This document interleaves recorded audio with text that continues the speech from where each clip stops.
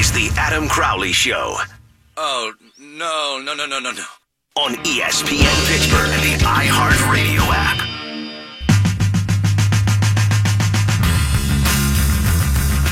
Steelers-Ravens this weekend. Penn State, Ohio State. A lot of big games in the NFL and in college. Joining us now to discuss from FatJackSports.com is the Fat Jack. How are you, Jack? What's going on, pal? Hey, I'm doing great. You guys doing okay? I had a very good weekend last week, so everybody's happy. You know, I talked about that college football is really the bread and butter, and it always outperforms the NFL, even though the NFL got off to a great start. And last Saturday, we got on track, 6-1 with all of the selections. Everybody gets exactly the same place, so we're able to actually talk about them in detail. And everybody went 6-1. Our only loser was Navy. The winners, we had Miami of Ohio. We had 3 totals to go under. We had South Florida under. We had Kansas State under. Miami of Florida under. Had a couple easy other winners. So 6-1 on Saturday. On Sunday, we pushed with the top selections, but the opinions won. Everybody can go to FatJackSports.com. Look at every single selection that every client gets under the 2018-19 football selections, and you'll see that every client that's signed up right now, we have clients in all 50 states, are deep into profit on the year. Those picks are texted and emailed to you, so there's no hassle. You don't have to call in and talk to anybody. And the bottom line is you get consistent winning selections that will put you on the right side of the game. So, and I'm running a $99 weekend special for people right now. So if you haven't joined so far, do it today at FatJackSports.com, either $99 through Monday, $4.99 everything through Halloween, or $5.99 football and basketball all the way through Halloween. We made over 50 games of profit from the Super Bowl through March Madness last year. So great time to get signed up at FatJackSports.com. Consistent winning selections will help you turn a profit playing the games against the spread. Fat Jack, I know you say that college is your bread and butter. When looking at the NFL, there are 3 teams that are undefeated, 3 teams that haven't won a game. So there's kind of a whole big mess jumbled up in the middle there. Is it harder now than it's been before? Absolutely not. It's only harder for the general public. I mean, the Sharps are doing great, and I'm killing the NFL right now. I would say every selection's listed there, and actually the opinions that we list, the weekday opinions when we have a bunch of them, but we're doing great. The NFL is going wonderful. The games I'm losing right now are the games where you're going to have in-game injuries, in-game turnovers. Those happen. So if you lose those, you chalk that up as bad luck, and you're going to have some good luck too. Those will offset each other. That's not a problem. Those even out over the course of the year, and then you need to put yourself on more good selections than bad. But the general public is going to get hammered. I mean, most everybody had Alabama in college last week that's a general public player, and they're like, oh, New England can't lose 2 in a row. Yeah, New England can lose 2 in a row. Most of the general public had no idea Miami was any good. We knew Miami was good. I knew Detroit was going to cover against New England last week. The games I lost last week, I had San Francisco. They lost their quarterback, and I had Cincinnati that went on the road after not turning the ball over and threw 3 interceptions on the road. But when you throw 3 interceptions on the road, you're going to lose. Now, the good news is throughout the course of the year, we'll be on some sides where teams will go on the road and they'll throw 3 interceptions. That's okay. When you play long-term and you put yourself in quality spots in the NFL, you're going to have some good luck and some bad luck. That's not a problem. You have to put yourself on the majority of good situations. That's how you turn a profit in the NFL. So, no, it's not difficult for guys that know what they're doing. The general public, yeah, they're lost right now. They have absolutely no idea what's going on. Turning back to college football, the game of the weekend, one of the games of the year, is also very relevant locally.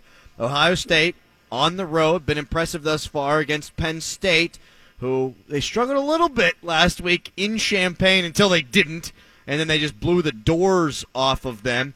And I have Ohio State as a 3.5-point favorite on the road. How do you see that one playing out? Yeah, this is going to be one of those. I'm going to give you a couple of free winners because the TV games this week are not great places to make money. I'm looking for things that I know are going to happen, not what I need to have happen that I haven't seen. Here's the problem with Penn State. Both teams have problems. Penn State, who's the best team they've played defensively? I mean, Pitt? Pitt's the best. I mean, they haven't played anybody. And so this is by far, even with Bosa out and the injuries Ohio State has on defense, this is by far a huge step up in class as far as the team. The athletes that Ohio State's bringing to town are a huge step up as far as what Penn State's going to be seeing. Now, they have a home field advantage. They're going to be widening it out. They've got game day. All of that plays to their benefit. But they've replaced 5 coaches. They lose Barkley. It's a huge step up in competition. I don't know exactly that they can get it done against that type of opponent. And I'm not willing to bet. Like I said, I'm not just guessing. I'm putting a bunch of money on these games. So I'm not confident in that side. So you say, okay, well, Jack, play Ohio State. No. Ohio State loses possibly the number 1 overall pick in the NFL draft in Bosa. They go down and need luck and turnovers to beat a TCU team that then goes down and get beat by Texas. I think Texas is on upset alert in Manhattan, Kansas tomorrow. That's a tough spot for them. They have to go to the Red River Rivalry next Saturday and play at OU in Dallas, and they've got a tough part of their schedule. I think they absolutely could go shoot themselves in the foot on Saturday. So it's a tough spot for them. So I don't know exactly that Ohio State's going to be able to go and overcome that with their injuries on defense. So it's a better game to watch than it is to bet, and making money is about knowing which games to stay away from. Like I say, I'm not going to tell you that I would have had Old Dominion over Virginia Tech last week. I just know I'm not going to bet that game. I'm going to find better spots. I'm going to put my guys on Maryland, that even after the game week before, I knew they were going to blow out Minnesota and their freshman quarterback, and so I put them on Maryland. Well, we don't even have to watch the game. So the marquee game on Saturday night is a better game to watch than to play. You're saying, all right, well, Jack, that's a bunch of nothing. Help me out. Pittsburgh's going to cover against Central Florida. I'm not going to release the game, but look for them to rebound. Central Florida is listen, I love Josh Heupel. He's a great coach, but you can't. Scott Frost left. They've got some holes, all right? Florida Atlantic, you and I, we could line up with the shirtless wonder over there running the show, and we could run the triple option and score on Central Florida. Florida Atlantic moved the ball at will against them, and Florida Atlantic can't stop anybody. I'm telling you, that team is horrible defensively. Lane Kiffin has got to find some defensive players to come play for him in Boca, because right now they can't stop anybody. Pittsburgh's going to move the ball. I think they'll stay within the 2 touchdowns against them. I also predicted Kentucky to win last week. That number's now jumped the fence. That's actually moved back to South Carolina, but early in the day, Kentucky actually moved to a favorite. I think they continue. Mark Stoops knows what he's doing. He's a very good coach, and they have athletes on campus. I think they keep that rolling. I think they actually beat South Carolina. So there's a little 2-for-1. The marquee game in Happy Valley is not a great place to bet, but you got a couple there that I think are better spots. Fat Jack of FatJackSports.com joining us here on the Crowley Show. 96% of bettors lose on a year-end basis, be part of the 4%. Here's a game I'm looking at in the NFL, and the line is just shocking to me. Jets at Jacksonville. Jacksonville favored by 7.5. Jacksonville scored 6 points last week. Yeah, but they take the ball away, and you've got a rookie quarterback that normally will struggle against that Jacksonville defense. So, I mean, you want to make the Jets favored because, I mean, Darnold should struggle against that defense. That's where the thought process is. I'm not saying that you're wrong. I'm just saying that's where the thought process is, that typically you get rookie quarterbacks that'll struggle in that spot. And so I don't love anytime you're having to rely on turnovers either way, and I don't love that spot. So I would stay away from that game. A couple of easier spots. Look for Buffalo to exploit. Aaron Rodgers' knee is hurt. I played against them last week, and it was an easy winner. And I love what Green Bay is when he's healthy, but he is not healthy. And I don't expect Buffalo to, Buffalo's not going to the playoffs. They're going to win the Super Bowl. But with the change of quarterback, they're competent defensively for sure. And I think that they'll stay within double digits. So I think it's probably a better spot. But that game will be determined. You don't need to look at the score in the Jets-Jacksonville game. Look at turnovers. Whoever wins turnovers in that game is going to at least cover the number for sure. Fat Jack, you mentioned Texas going to Kansas State, going to Manhattan, and I'm a big West Virginia guy, and I saw firsthand how bad I think Kansas State is. It could be how good West Virginia is. I'd like that. But you say Texas on the road there, it's a pretty good play, huh? Yeah, there's going to be 2 or 3 teams, I think, that show up on Saturday flat and shoot themselves. I mean, right now we'll look at, and this happens every year, this week and next week, where you'll look at the scores and you'll be like, wow, I didn't see that coming. And this is the week. And if you're not going to ask about your West Virginia team, it kind of alludes to that. I think Oklahoma State struggles up in Kansas. And listen, Kansas, it takes everything I can do. I have an absolute hatred toward their coaching staff. It goes way back. I could tell you stories, but their recruiting practices are ridiculous in the Midwest. But Oklahoma State's in trouble right now. And so what Texas Tech did to them is more about what Oklahoma State can't do offensively. They're inept, so I actually really like West Virginia on Saturday. It's a tough place to play for sure, but their defense, it looks like it's inconsistent, but I don't think I just think it's bad. Houston hung a half 100 on them or more. West Virginia is very confident offense, but they've got the stars, as you know, and I think they go in and score points in bunches. And I don't know that Texas Tech can keep up. Now, listen, Texas Tech can certainly score offensively. There's no arguing that. But I actually think that West Virginia wins that. But there's 2 or 3 spots. It's not just them. There's 2 or 3 spots. Look for Ole Miss. I think that LSU's in one of those spots. Tough first part of the schedule. They go home. Certainly it's a night game, which helps them. But Ole Miss, even though what happened to them against Alabama, LSU's a different animal. They're certainly a great team, but they're not going to score at the same rate that what Alabama's able to do with their quarterback. As long as the quarterback plays for Ole Miss, that's another spot where they're dangerous because they can score a bunch of points. LSU is in a very vulnerable spot. If they don't play mistake-free, that game can be a lot closer than the line would indicate. Fat Jack at FatJackSports.com. Hey, really appreciate the time, man. Make some money this weekend. We'll talk to you next week. Yeah, get signed up, guys. $99 gets you consistent wing selection. 6-1 last Saturday, 8-3 overall over the weekend. We're winning again this week. Free baseball is 8-2 this week. Those are absolutely free, and it's added profit for nothing. 8-2. Go to FatJackSports.com. Text your cell phone or email to you at FatJackSports.com. Get signed up today. $4.99 everything through Halloween, or only $100 more for football and basketball. Go to FatJackSports.com, sign up today, and win this weekend. Be good, man. Thanks a lot. All right, guys. Take care. All right, that's Fat Jack, FatJackSports.com. You knew that, though. I was watching the game yesterday, Penn State, Ohio State, and it was from 2 years ago, and it was on ESPNU. And it made me think of the razor-thin margin that all of these teams play within. And it's the NFL, it's college football, it's football in general, really, and Penn State is a talented team. They were a talented team back then, but they were 4-2. They had lost to Pitt. They had gotten demolished by Michigan. And you're hearing from the national pundits at that time, maybe the head coach of Penn State doesn't got it. Maybe James Franklin's not the guy. And I think it's valuable to remember that. I think it's valuable to understand where they were and where they're going. And I'm not a Penn State guy, and this isn't really a Penn State take. This is a take about overreaction. Penn State was bad. Penn State was 4-2. Ohio State was number 2 in the country. They were a great football team. They wound up winning the national flipping championship.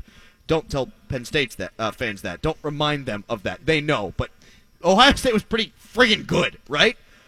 And Penn State beat them. Now, yeah, it took a blocked field goal that they returned for a touchdown to go to the house to win that game, but it happened. Those plays count. You're supposed to play special teams, too. Trust me.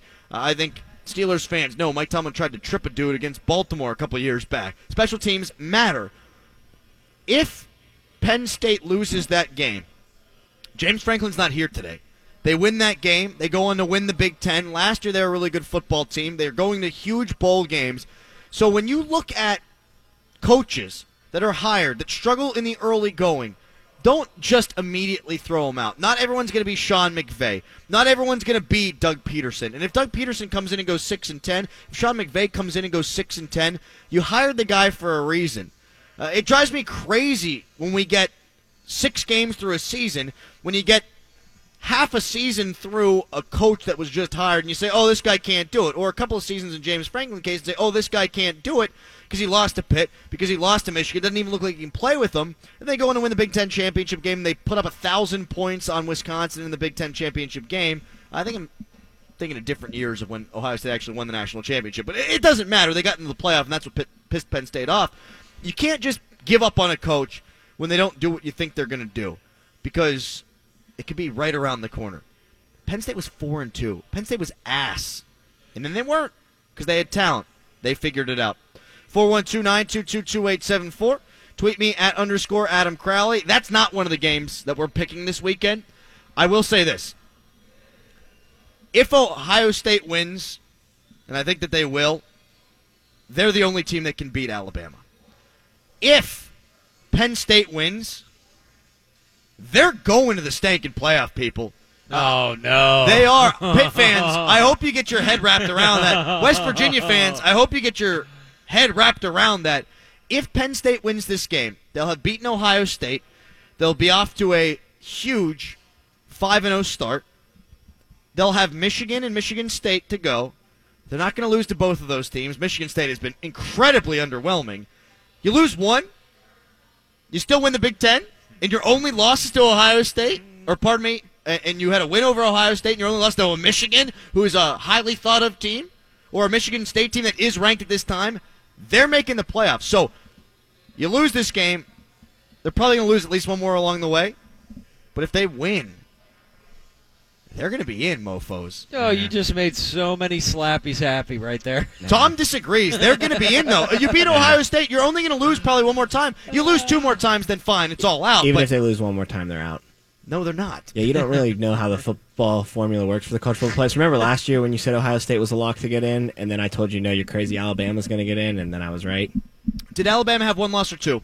They had one loss, but they play in a superior conference. And Ohio State had two losses. If you have one loss in a major conference and the conference champion, you're getting in. Thanks for proving my point. That's Tom. Thank you. Thanks for playing, pal. Good contribution. Yeah, Tom. really love it, man. He knows how to make the host look good. Coming up next. I'm a jerk. The great unsponsored football segment filled with knowledge and fun, brought to you by To Be Determined, and that will entail me picking all the games that aren't officially being picked by me at the end of the show. You know what I'm saying? PPM. Damn straight. Sounds lazy. You're lazy. Can't even take the time to put on a shirt. It's Crowley Show. Tweet Adam at _Adam Crowley. Oh, no, finish your tweet. That's fine. Just give us a second. There you go. Hashtag it. This is the Adam Crowley Show on 970 ESPN and now on 106.3 FM.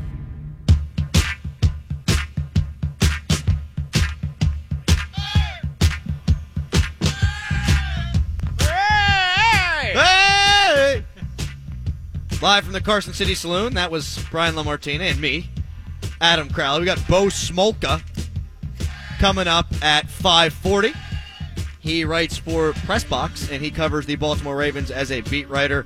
Looking forward to that. We've been doing that every weekend, giving you an opportunity to hear what's going on from the other side. I can tell you everything I know about the Ravens, and I will, and I have.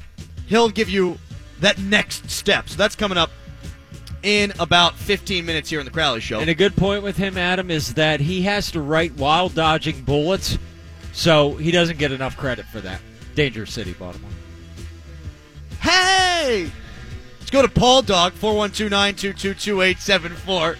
I liked your joke, Brian. I was just trying to move the show along. Oh, okay, thank you. No, yeah, I mean, Baltimore is dangerous. Ah, Paul Dog's more important. You know what? I'll tell a Baltimore story coming up in a little bit, too. Oh, boy, PPM. Yeah, it's not a great story, but it's a fabulous story. Yeah, I undersold it. Now it's actually better than I thought. Paul Dog, though, raps on Fridays about the upcoming game. Paul Dog, what you got for us this week, pal?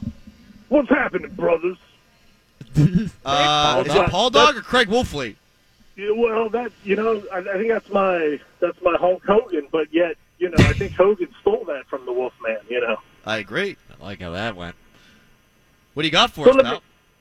So listen up, brothers. Baltimore. This is the big one, babes. And I got some crab soup that I've been boiling since yesterday. I got a little bit of those little alphabet noodles in there.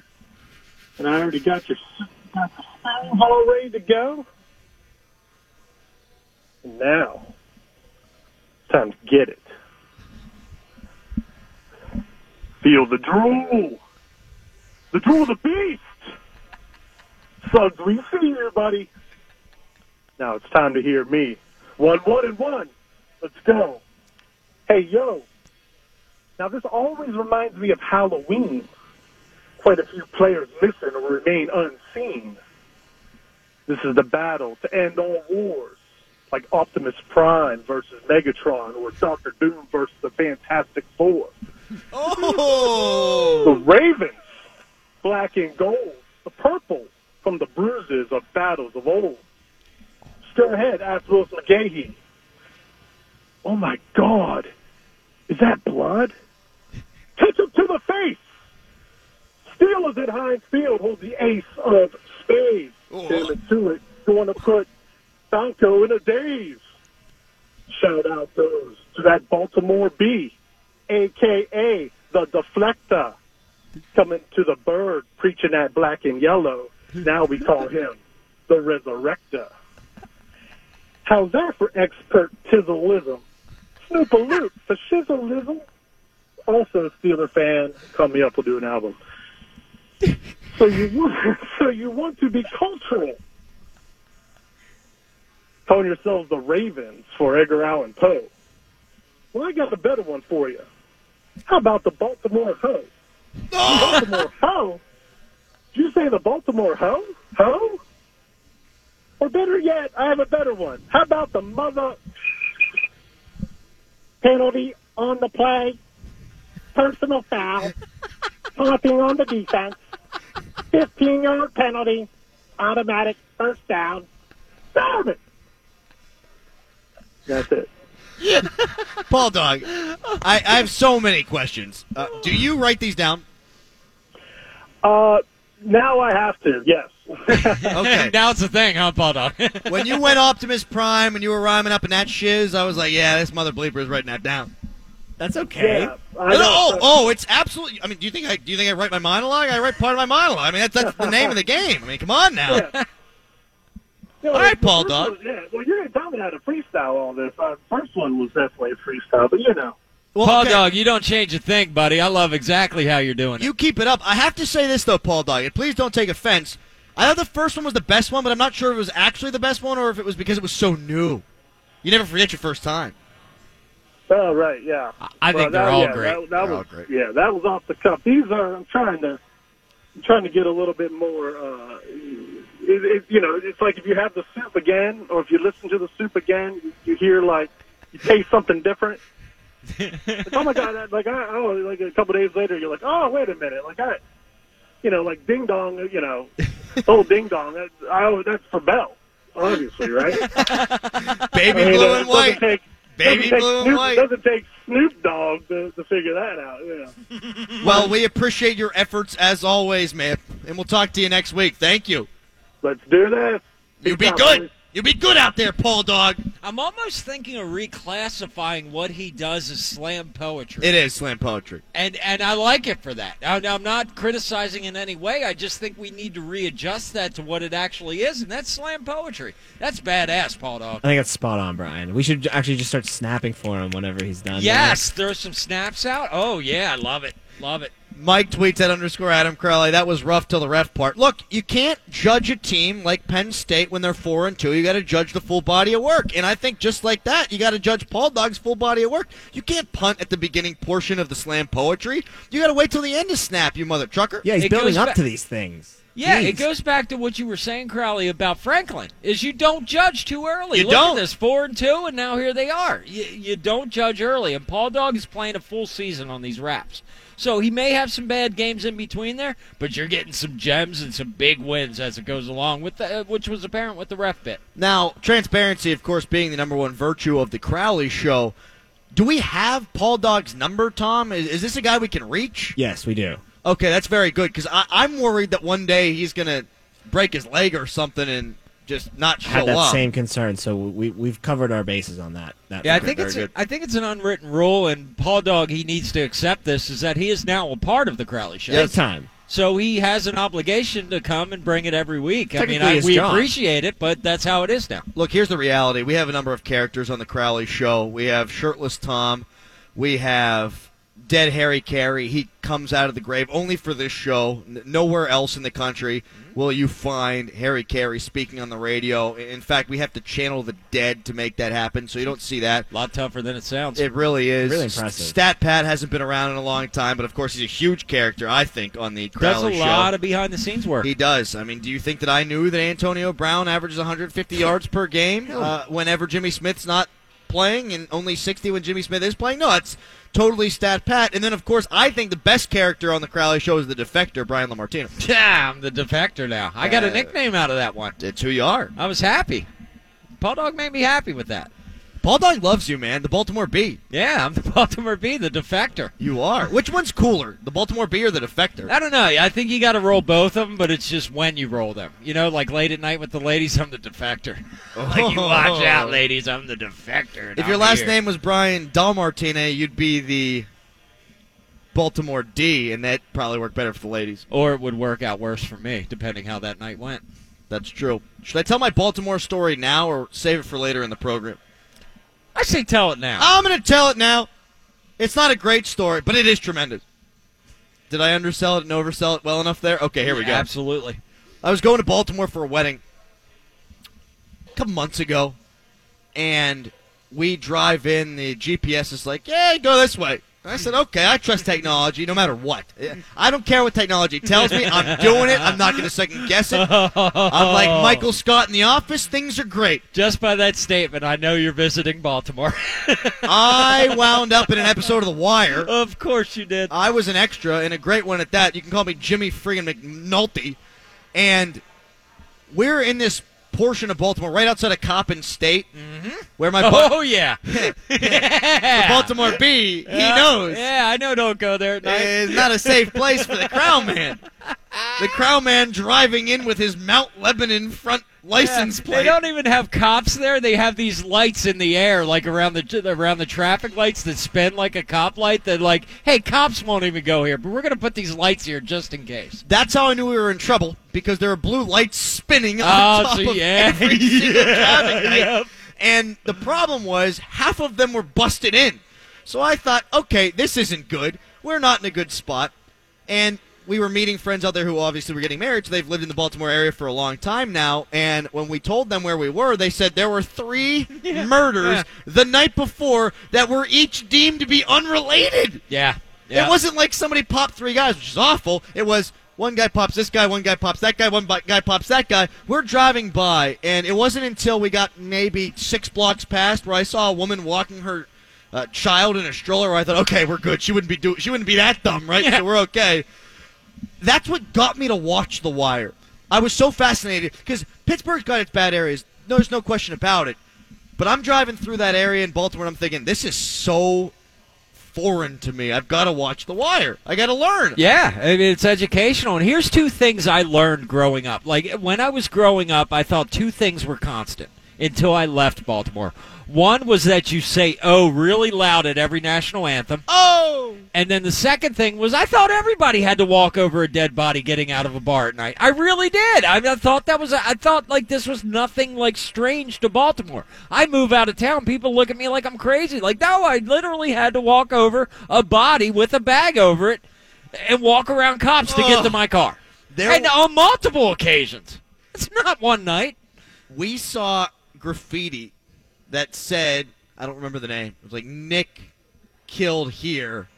No shoot zone. Yeah. Oh, yeah. The no shoot zones are great. They're so good. Someone was shot here, so we can't shoot anybody else here. Okay, great. This is fabulous. Yeah. But they move. So, like, once like somebody else gets shot, that becomes a no shoot zone. Then the old no shoot zone, that's open game. You got to go back. Yeah. It's dangerous town. Really is. When we come back, I know I skipped the great unsponsored football segment filled with knowledge and fun brought to you by Do Be Determined. We'll do that at 6. We'll also make fun of Tom. There's something I need to get to with him coming up at 6 o'clock, too. But next, it's Bo Smolka. He covers the Ravens for the PressBox.com. We'll hear from him next, his scouting report. You're listening to The Crowley Show. Baby blue and white. Baby blue and white. Baby blue and white. Oh, that doesn't even sound right? Ding dong, touchdown. Listeners love Adam Crowley. Just between you and me, I believe you're fat, ugly, dumb, and gutless. Just personal opinion. The Adam Crowley Show. When you're done with your program, we can discuss this out in the parking lot. I mean, you're a tough guy. On ESPN Pittsburgh. Did you say the Baltimore Ho? Ho? Or better yet, I have a better one. How about the mother penalty on the play? Personal foul. Taunting on the defense. 15-yard penalty. Automatic first down.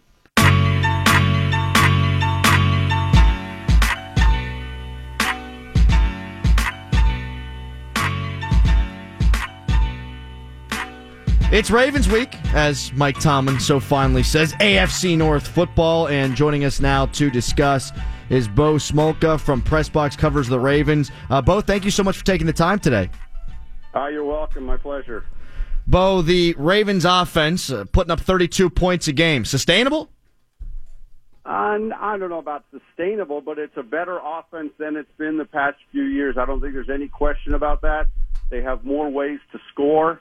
They're better at the receiver position, and they've been very efficient. They're the first team in NFL history to go 12 for 12 on their first 12 trips to the red zone. Every time they've gotten inside the 20, though so far this year, they've scored a touchdown. I don't think that's sustainable. But their ability to score is notably improved from where it was last year based on some improvements they've made with this offense. Is Joe Flacco playing better because he's playing better, or is Joe Flacco playing better because they've surrounded him with better weapons? It's a combination of them surrounding him with better weapons and him being significantly healthier than he's been the past few years. You may recall last year he played all the games, but he missed all of training camp with a back injury, and when he came back, he didn't quite look right. They're not going to ever say that that was a reason, but he really looked, frankly, quite poor for the first half of the year. It picked up notably over the second half of the year. He's looked healthy all through OTAs all summer. He's moving better. He's throwing better. I think his health is a significant factor. But again, as you referred to, they've totally upgraded the receiver position. A bunch of guys are gone. Mike Wallace is gone. Jeremy Macklin's gone. Michael Campanaro is gone. Rashad Perriman is gone. And they've brought in Michael Crabtree. They've brought in John Brown. They've brought in Willie Snead as like the top three receivers, and all three of those guys are contributing in different ways. They drafted 2 rookie tight ends, one of whom, Hayden Hurst, the first-round pick, is hurt, but Mark Andrews, a third-round pick, who's more of a slot receiver than an actual, like, in-the-turf blocking tight end, but he's made some big catches. So it's a combination of both to me, him being healthy and him having better players to play with, basically. How does the Lamar Jackson situation play into it? Extra motivation there? I mean, I think probably. That's certainly what people have talked about. And I know for the first month or so of training camp, a lot of people tried to drum up a quarterback controversy going on here. When you watch them day in and day out, Flacco is significantly better as a quarterback. In fact, if Flacco were to miss games right now, I think Robert Griffin III would become the starting quarterback. Wow. I think Jackson is the number 3 quarterback based on his ability to throw, which still needs a lot of work. Having said that, every game so far they've activated 2 quarterbacks, and it's been Flacco and Jackson because Jackson gets on the field. He gets on the field in decoy situations. He played a couple plays. I mean, in the blowout win over Buffalo, he got some time at quarterback, but you will see Jackson on the field for 5 or 6 or 7 snaps it might be. He'll line up as a wide receiver and come in motion. He might line up at running back. There was one play where he lined up at quarterback and Flacco was at wide receiver. I think the Ravens like to kind of have it in their pocket to make teams worry about it. So, Jackson, I think certainly the drafting a first-round quarterback is going to motivate your current quarterback. I don't think there's any question about that. I personally don't think that's the biggest reason Flacco is better. Mm-hmm. I think Flacco is healthier and he's got better players. But Lamar Jackson is definitely a wrinkle. I don't know if you got to see the touchdown Alex Collins scored against the Broncos. Jackson was on the field. He came in motion. Then he went in motion the other way. And you could see the Denver defense clearly accounting for him. And then they ran misdirection to Alex Collins. And clearly some focus was on Jackson. And Collins got a big hole up the middle. And that's kind of what they're hoping to see from him right now. I think that's what he'll bring. And like I said, I don't think he's even their second-best quarterback right now, but I do think he will play in the game, even just a handful of snaps. It's an interesting twist that this offense has right now. Bo Smolka from PressBox joining us here on the Crowley Show talking Steelers-Ravens. I'd imagine the Ravens have to have a lot of confidence. They've had some success in Heinz Field throughout the years with Joe Flacco. Last year, the Ravens' offense wasn't good, and they put up 38 points and had the game, it seemed, in control for a little while against the Steelers here at Heinz Field. What gives them such confidence to be able to come in here on the road and perform like that? I think they really love playing at Heinz Field. I think they really relish the enemy role. I think they love the vibe. I talked to 5 or 6 players this week, and I asked them about their favorite places to play, and every single one of them said it was Heinz Field. They love the atmosphere there. They love getting booed. They love having everyone against them. It's just there's so much energy when these two teams play each other. But I will say this: the offense did put up the numbers last year. But look, they gave up 39 points. Right. And if you remember, 2 years ago, Christmas night, the Ravens thought they had that game won. And then the Steelers scored on the touchdown pass to Antonio Brown with like 9 seconds left. So this is a team that, yeah, they've played well up there. And Joe Flacco has won a playoff game there. He's played some of his best games there, actually. Interestingly enough, he seems to play much better at Pittsburgh than he does at Cincinnati, where he has almost never played well. But they love playing there. They really relish it, but it's a team that also is, quite frankly, a little bit angry about how the last 2 games up there have gone, because they've taken leads into the fourth quarter in both of them and then not been able to hold them. So that's also certainly on their mind going up there this week. Bo, moving away from the football element of it and kind of just getting a feel of the town, does it still get the people going, Steelers, Ravens, the way it used to? I mean, obviously no Ray Lewis. Joey Porter's on the sideline. He's not out there on the field or trying to jump into the Ravens bus. Hines Ward's not there. But does the town still have the same sort of vitriol that they want to throw towards the way of Steelers? I think they do. And yeah, some of the great villains of the rivalry are gone. Around here, certainly they still don't like Ben Roethlisberger, and I know in Pittsburgh they don't like Terrell Suggs, and that's all healthy for the rivalry. To be honest, the team itself, this team has gone 41-41 or 42-41 since winning the Super Bowl. There had been something of an apathy around this team last year, particularly. A lot of fans here were quite angry at this team for the kneeling in London on the national anthem. That was kind of the very start of the whole anthem protesting. They had the first game that week, the one in London early in the morning. There were some fans who were enraged by that, quite honestly, and the team kind of middling along and missing the playoffs again last year. There were a lot more empty seats in this stadium last year than they were used to having, and I think they acknowledged that. They've made some off-season efforts to fix that. To be honest, it also doesn't hurt that the Orioles are horrible this year. So there is a little more vibe about this team now. People are embracing it a little more than they were, say, 9 months ago or 8 months ago. But then the Steelers week comes along, and that's how people refer to it. It's Steeler week. That's how people call it. So I definitely think there's still juice to the rivalry in the town, and I think the team is working on winning back a fan base that has been, I don't know if I would say disenchanted, but a little more apathetic than it's been in the past several years. So that's part of it. But there's no question that there's still, like I said, there's still juice to this rivalry going into this week. You go back a decade in both of these teams, 2008. It was a sweep by the Steelers, but every game was close, and both defenses were so good, and every blade of grass was being defended. And really, after 2010, it's kind of like the Steelers forgot how to play defense. Obviously, there's a rebuild there, and there's a lot going on. But the Ravens still have a good defense. It's tough to in the NFL anymore, but what do they do well?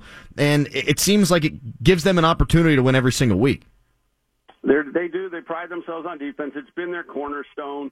They make no bones about it. And if they face some criticism, it has been the fact that over the years, they have poured resources into their defense in drafting, in free agency, at the expense of not getting better receivers for Joe Flacco or not drafting receivers high in the draft or whatever it might be. Defense has been the calling card of this team since they basically drafted Ray Lewis in the first draft. And so the defense is consistently good. What do they do well? Well, they try to rush the passer. Obviously, they still have Terrell Suggs, who is basically timeless. He's 36 years old, and he last year played 90% of the team snaps or something. They are solid. I wouldn't say that they're improving in the secondary, but again, Jimmy Smith, probably their number one cornerback, is out for a 4-game suspension, and they have had notable trouble when he has missed games. They did against Cincinnati. They did last year. Last year, the game in Pittsburgh was the first game he missed with a torn Achilles. He wasn't there when Roethlisberger threw for 500 yards. But it's a defense that, touts itself on rushing the passer. They want to get after him from the outside and from the inside. They've got some questions this week, though. C.J. Mosley, their starting inside linebacker, probably their best, most complete defensive player, missed the game last week after getting a bone bruise in his knee against Cincinnati. He practiced this week. I suspect he might be playing, but I don't think he's at 100%. Terrell Suggs is a little bit banged up. Jimmy Smith is suspended. Those are three of their top defensive players, and they all have questions or will be out this week. So those are all major concerns. But to your point, it is a team that has consistently anchored itself on their defense, and that hasn't changed. They pride themselves on it, and they build their team around it. If the Ravens stall out at the 50-yard line, they kicking a field goal? I don't know. Justin, that's a long way. Heinz Field, no. Even Justin Tucker will tell you that's one of the hardest places to kick, but he is as good a weapon as a team can have. I mean, he has made now 8 straight kicks from outside 50 yards. They don't hesitate for a minute to give it to him. And when you watch all the kicking struggles around the league, and I know they've had them in Pittsburgh as well, it's a significant edge. Usually this team has the edge in special teams play. I don't think there's any doubt about that, basically because of Tucker. And Sam Cook's a good punter, too, but he's an offensive weapon. And when you can consistently know you can make a field goal from 50, 52, 53 yards, that is significant. You say the Steelers' special teams usually not as good as the Ravens in these games. Well, unless Mike Tomlin runs out on the field and they put that extra defender out there, that can certainly help. Bo, well, that didn't hurt that day. I'll give you that.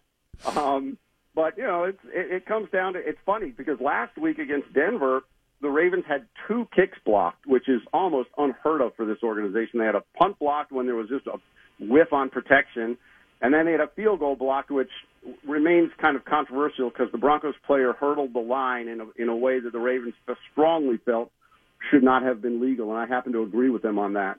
But they had 2 kicks blocked, which you never really see. But it is still a pretty solid special teams unit. They cover well. Sam Cook's a veteran punter, and, of course, I think Tucker is probably the best kicker in the league. Bo, really appreciate you taking the time. I know you're heading out to the Orioles game tonight, so soak that one in. Have a nice time, and we'll talk soon maybe. All right. Take care. Thanks a lot. That's Bo Smolka. He covers the Ravens for PressBox. Really good stuff there from him, including insights into the way that Baltimore looks at the rivalry now. It is a little bit different than it used to be. There's no question about it. Maybe a lot of bit different than it used to be, but it still gets me fired up. It's taking me down memory lane. Well, the stuff that I do remember when I wasn't completely inebriated. Coming up next, more on Steelers-Ravens, plus we make fun of Tom. It's Crowley Show.